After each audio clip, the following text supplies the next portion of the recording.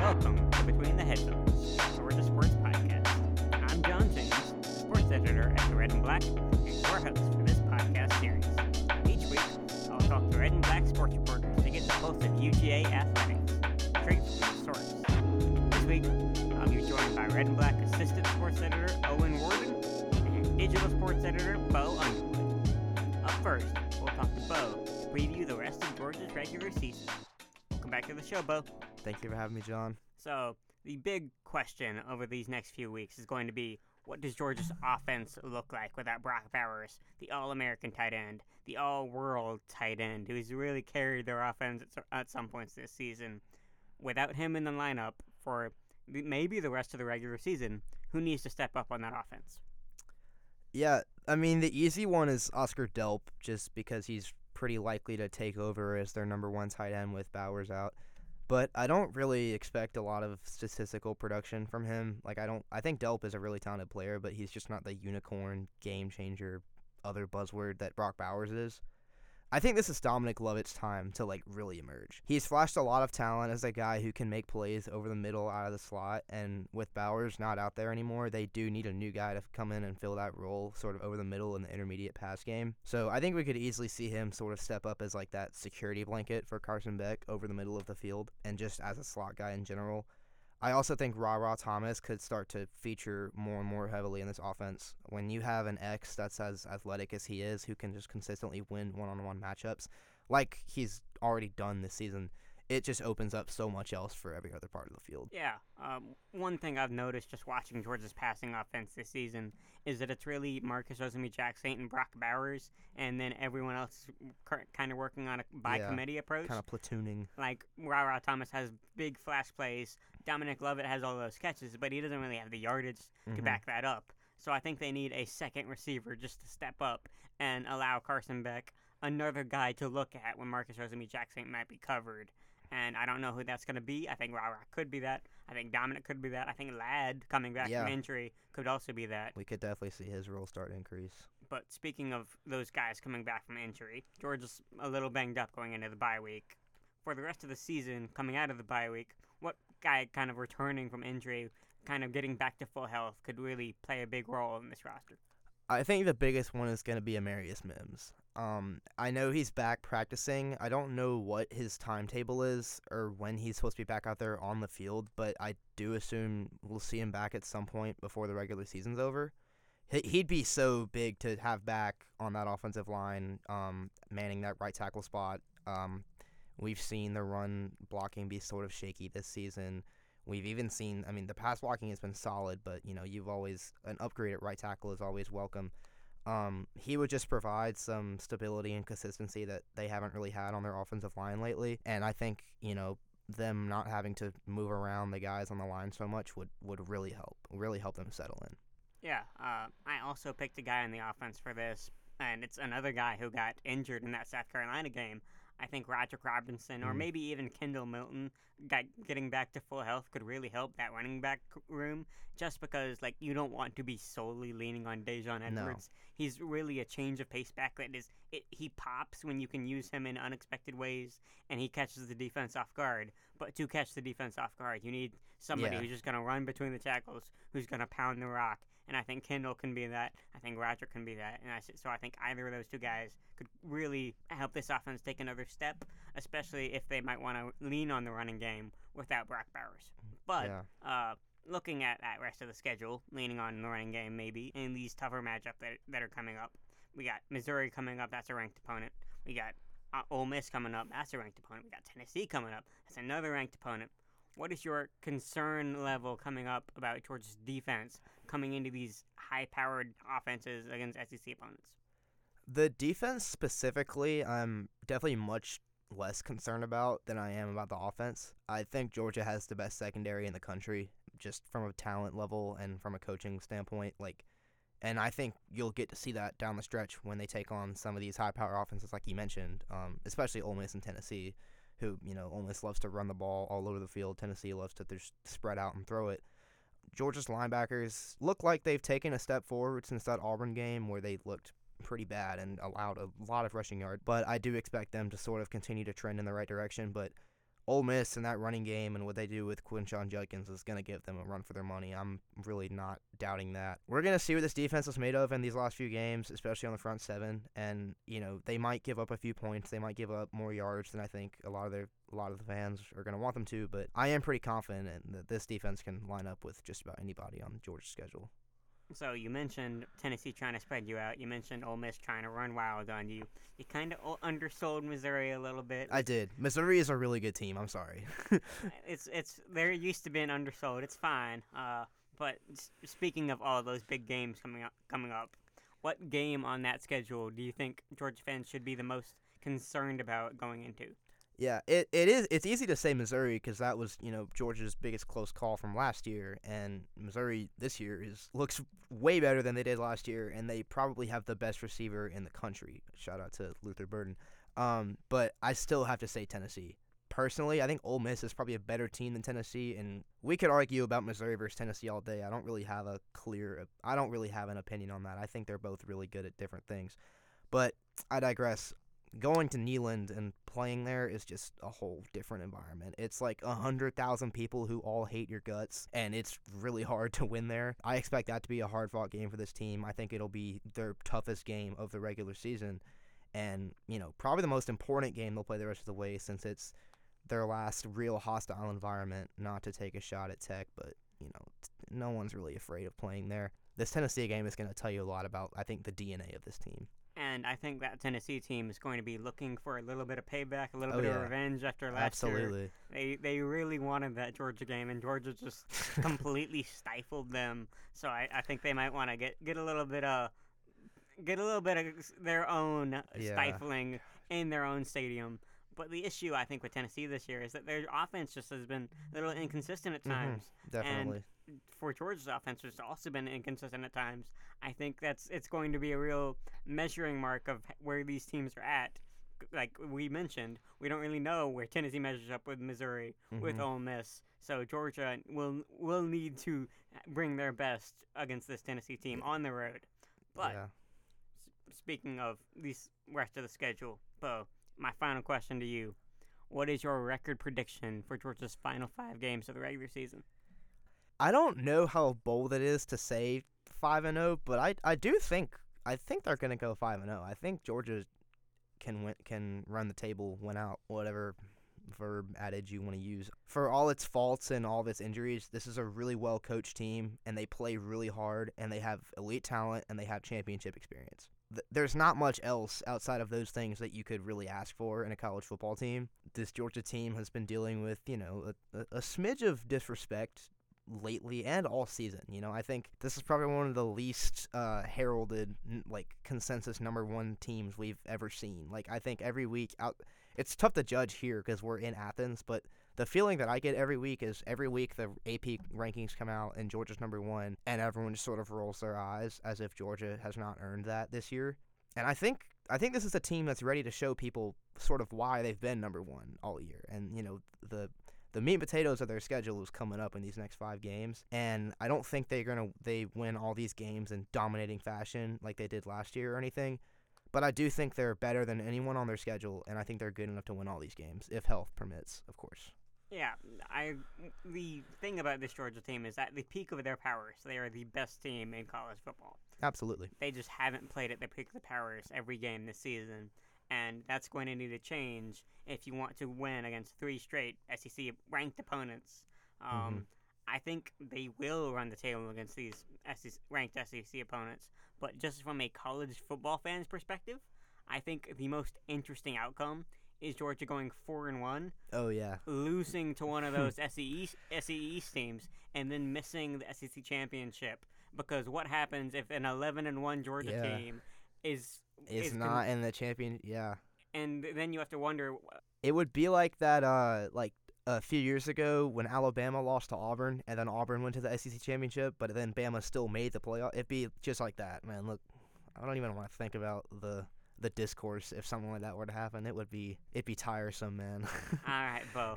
I won't make you think about the discourse anymore. Thank you very much for coming on the show. Thank you for having me, John.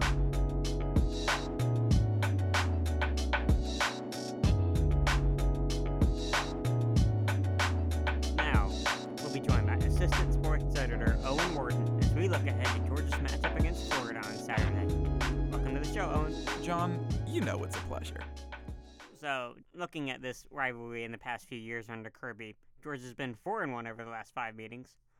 Why should we care about this game? Well, I think this game's interesting for the fact that Florida has had impressive victories this year, specifically that win over Tennessee, where, again, it was at home, it was in the swamp, but it's absolutely a team that you can't just fully overlook because they've got wins. They've got abilities to win football games, as we've seen through this year already, and I think we can't ignore that. You know, that's absolutely something that you can't just ignore because they have the ability to beat good teams in an environment where they're set up to win. They've also got a really talented team. You know, Ricky Pearsall at wide receiver is a very talented player, as well as just the cavalcade of guys they rotate in at that position. They've got a really good two-headed duo at running back, led by at least a familiar last name if you've been following college football for a little while, Trevor Etienne, brother of Travis Etienne, who went to Clemson. But also, you got junior transfer, at least he transferred last year, Montrell Johnson Jr., right? Both of those guys are pretty talented running backs in their own right and have really built up this Florida offense to what it is. Let alone just a talented defense. Jalen Kimber on the other side, as well as Jason Marshall Jr., a couple high-profile players. Other just interesting pieces. I know Shamar James has been really good for them. I know he's young, but he's been a talented linebacker for them. So this Florida team has talent. I think from that point perspective, this game's important. But from the just pure Georgia-Florida rivalry standpoint, this game's important because that always matters. These two teams don't like each other. It's going to show on Saturday, and I think that more so even than just how actually pretty solid this Florida team is, that is also why Georgia fans should care about this game, if they're not already. I'm surprised it took you so long to get to that angle. Georgia-Florida is the game. If you're a Georgia fan and you don't care about beating Florida every year, or can you really call yourself a Georgia fan? And vice versa. If you're a Florida fan and you aren't absolutely furious when they drop this game, what are you really doing as a college football fan? But speaking of that kind of tradition, that history in this game, the whole Jacksonville neutral field element that has been debated for the last few years, what do you think a neutral field adds to this game? I mean, the fact that like Georgia can't pull what they did at Vanderbilt and pack out the stands and stuff like that, just because we know how well Georgia travels and stuff like that. But I also think that truthfully, it eliminates an advantage that either team would have. The swamp is a tough place to play in. We saw Tennessee get affected by playing in that area and playing in that stadium. It's a great stadium. It's one of the best in college football for a reason. But Sanford has also become one of the best in college football for a reason. Kirby Smart has really gotten the fan attention and fan interaction at an all-time high, and there's a reason for that, and there's a reason why Tennessee was so affected last year, why South Carolina had a little bit of trouble this year with some false starts, why Arkansas 2 years ago had a lot of trouble and had a ton of struggles as they weren't able to put any points on the board. You know, there's a reason both of these stadiums, you know, have teams fearful and have teams having to prepare for these crowd noises, and removing that, I feel like takes a little bit out of this game. I know Kirby Smart's complained about not having the recruiting aspect for him, and I get that, but I think from the pure fan interaction and from talking to players, I mentioned Jason Marshall earlier, but I talked to a couple other of those Florida players and asked them what they thought of possibly having this game in the swamp, and they loved that idea. They loved being able to play in their home stadium, but they also loved going to Athens and facing the Georgia crowd, and the Georgia players feel the exact same way, and I think the fans would love it. So I think, if anything, it just kind of lessens the impact that this game could have, because Georgia and Florida fans do not like each other, even more so than the players don't like each other. I think losing out on that and not having that, and especially for the next few years, is disappointing in my opinion. Yeah, I definitely feel like it takes something away from the game from at least like a college football environment perspective, but at least there is like the element of on the field, you know that it's their best against your best, and there's no outside interference impacting this. So like I understand some of the argument for keeping it in Jacksonville. I just don't agree with it. I don't either, and I think that college football is purely built on these home and homes, and we see, you know, Georgia have the impact it did against Tennessee, and now we're going to see what the impact of Georgia traveling to Tennessee is going to have. that's what makes these games so interesting, is there's that wrinkle there. And that wrinkle isn't here. And it should be, because of how good of a rivalry this is. I buried the lead a little bit when I was first talking about why you should care about this game, and you should, because it's such a big rivalry, and to lose out on that impact of having it in each of their stadiums, I think is a tragedy, and I hope is something that, will be long graduated by the time this is even really possible, John, and who knows what we'll be doing at the time, but I do hope it's resolved for fans' sakes, for the players' sakes, for just overall college football's sake, because they deserve to have this as a home and home. So speaking of wrinkles that could impact the game, Florida has a new quarterback for Georgia fans this season. What do Georgia fans need to know about Graham Mertz, Florida starting QB, heading into this matchup? Yeah, Graham Mertz has been around college football for a while. I believe he's in his 5th year, the redshirt senior from Wisconsin. So he's been in the Big Ten for a while, and I'm going to be honest, he has not been good. He hasn't been a very talented player. He was a highly regarded prospect going into Wisconsin, but never really found that potential, and ultimately was just kind of on a sinking ship that he kind of caused. Now, I can say that he's had a better year with Florida than maybe he's had with Wisconsin, but I still wouldn't say he's necessarily a really talented quarterback. Yes, he has thrown over 1,800 passing yards this season. He has thrown 12 touchdowns. He's only thrown 2 picks, right? From a numbers perspective, it's not bad, but the eye test, from the film perspective, from just watching the guy play, it's not great. I don't love what he does. I don't think he sees the field very well. I don't think he throws very well. And this is absolutely a team that definitely relies on their running backs and relies on that punch to definitely help him out. And I think that's definitely going to be what they probably try and lean on for this game. But yeah, I don't think he's a great quarterback. I don't view him very highly. If anything, I think the best I would compare him to is a guy like Devin Leary, who Georgia's faced earlier this year. While not having the same accolades that Devin Leary has, they play very similar. They have very similar play styles, and probably a boon for Georgia, he's not a running quarterback. Minus 59 rushing yards so far this season, meaning that he's gotten sacked a good amount of times, but also he's not getting out of the pocket and alleviating some of those sack yards and getting in the positive sense. So Georgia does not have to worry about that. That's clearly been something that's affected them a lot this year. He's not that. He's not a great thrower of the football. This will absolutely be Florida trying to give it to their running backs and trying to get that working, and they may try and get it to guys like Ricky Pearsall and the other various guys. But as far as Graham Mertz goes, I'm not very high on him. But what do you think, John? I pretty much agree with all of your sentiments. I don't feel great about Florida as a team as a whole. I feel like if you put Drake May on Florida, they would be still a fringe top 25 team. That's just my personal opinions. But you said you were expecting a run-heavy approach from the Gators on this one. I want to look at the other side of the ball. Florida has the 3rd best pass defense in the SEC, but they've been destroyed on the ground a couple of times throughout the season so far. What kind of approach are you expecting from Georgia's offense attacking that defense in this game? Well, I mean, being that Brock Bowers is out, it's pretty easy to think that, yeah, they're probably not going to go to the passing game all too much. And not saying they won't. Ladd McConkey, as we've seen through weeks and weeks, has been getting healthier and stronger, clearly, by the fact of his target shares and his just rising and going up. But I do expect Georgia to be hitting the ground game hard. As you talked with Bo, Roderick Robinson is back. Kendall Milton had a full week of practice last week and this week, coming off of having to miss out in that second half of the game against Vanderbilt. And then Dejan working well, playing well. It's very clear that Florida's front group is not as strong as it was last year. Although even then, that's not saying much, but it's just not a strong group. And we've seen Dejan take over games, kind of like how Brock Bowers has when passing defenses are weak. I would expect a similar approach, but I also wouldn't be surprised if guys like Ra Thomas, Dominic Lovett, Ladd McConkey, Marcus Rosemy-Jacksaint, even Oscar Delp, I wouldn't be surprised if these guys manage to find their ways down the field, especially if Georgia's rushing attack is working. But I would expect Dejan to have another big-time game. If not, maybe some of the other guys getting healthy once again. So you're expecting a run-heavy game from both sides, Florida and Georgia pounding the rock. With that in mind, Owen, give me your prediction for the Georgia-Florida matchup.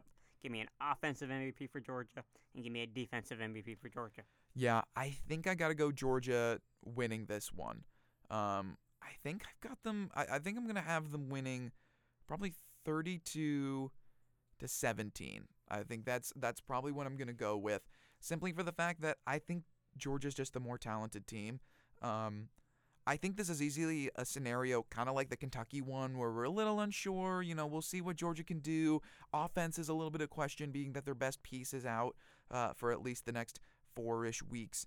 So, we're not sure exactly what to expect, but I could easily see Georgia coming out and blowing the tires off of Florida, just hitting them in their weak spots, and Florida being unable to respond on their offense. But I think I'll go a little bit safer with that 32-17 pick. Offensive MVP, I'm going to go with who I was talking about earlier, Dejon Edwards. I think he's going to be key for this game. I think he's going to be an absolute biggest piece for this game. Again, we haven't seen anybody else on this team other than him and Brock Bowers really take over games, and I feel like it'd be a shame to expect anything different.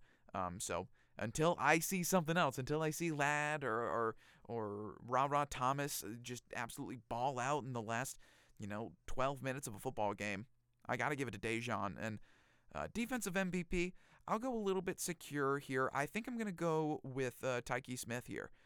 For a team that is going to have to run the ball a lot and figure things out. Obviously, you'd look to the linebackers, but I think they are going to try and go to the air. I think they are going to try and go to guys like Ricky Pearsall. They're going to try and get things out of the slot. And I think Tyke is going to be important in both stopping the run as well as stopping the pass when Florida is forced to go to that. So I think for his ability to be impactful in both facets of the defense, I think I'm going to go with Tyke Smith as my prediction to do pretty well here. Yeah, I'm right in line with your score prediction. I think Georgia takes this one 34-20. And on offense, I'm going a little bit of a hot take, and it might not even be a hot take, but I think Carson Beck is going to put his stamp on this Georgia football team and this Georgia-Florida rivalry with a big game in Jacksonville. I think we talked about this off the show. He's been one of the best quarterbacks in the SEC this season, and I think a lot of people have been saying that he's used Brock Bowers as a little bit of a crutch. And I think without that crutch, we're going to really see what Carson Beck can do, and I think he's going to do really well against this Florida defense. On the other side of the ball, though, I think we've downplayed a little bit of how well the linebackers have done this season. And I think against a run-heavy Florida attack, I think Smile Munden and maybe not Jamon Dumas-Johnson to the same degree, but I think that linebacker core is going to have a big performance to keep Florida one-dimensional and to keep Graham Mertz throwing the ball to Tyke Smith, to Dalen Everett, to Kamara Lassiter, and I think that's how this game is going to play out. Yeah, I completely agree. I could even see guys like Jalen Walker, who's been getting a lot of extended time, even at inside linebacker now, kind of having a step-up performance. Xavier Sori having an interesting performance in this one. And I definitely consider the linebackers because, again, I'm expecting a run-heavy attack. I think that's going to be interesting. But it is interesting. Do you think Georgia's going to go pass-heavy this one? I think they're going to go pass-heavy to start. Or I think they're going to go run-heavy. But I think that is going to open the game up so much for Carson Beck to take advantage of that Florida pass defense. And I think it's going to be a 24-point half where Florida is maybe 2 or 3 scores behind, and then they can pound the rock away in the second half. That makes sense. And I think something we didn't talk enough about in this podcast is the fact that it's not a home game for either team. But you know who it is a home game for? The Jacksonville native Carson Beck. He's back home. He's back in his hometown. I know there's also a couple Jacksonville natives playing for Florida as well, so they have their home game. But Carson Beck's home. He's back home playing in a familiar environment. So, if there's any time for him to really have an offensive MVP type performance, kind of like he did in Kentucky, it would make sense back home. And as we await Carson Beck's potentially triumphant return to Jacksonville, thank you very much for coming on the show, Owen. Oh, it's always a pleasure, John. Thanks for listening to Between the Headphones. I'm John James. You can find more episodes wherever you get your podcasts and at redandblack.com. For even more Georgia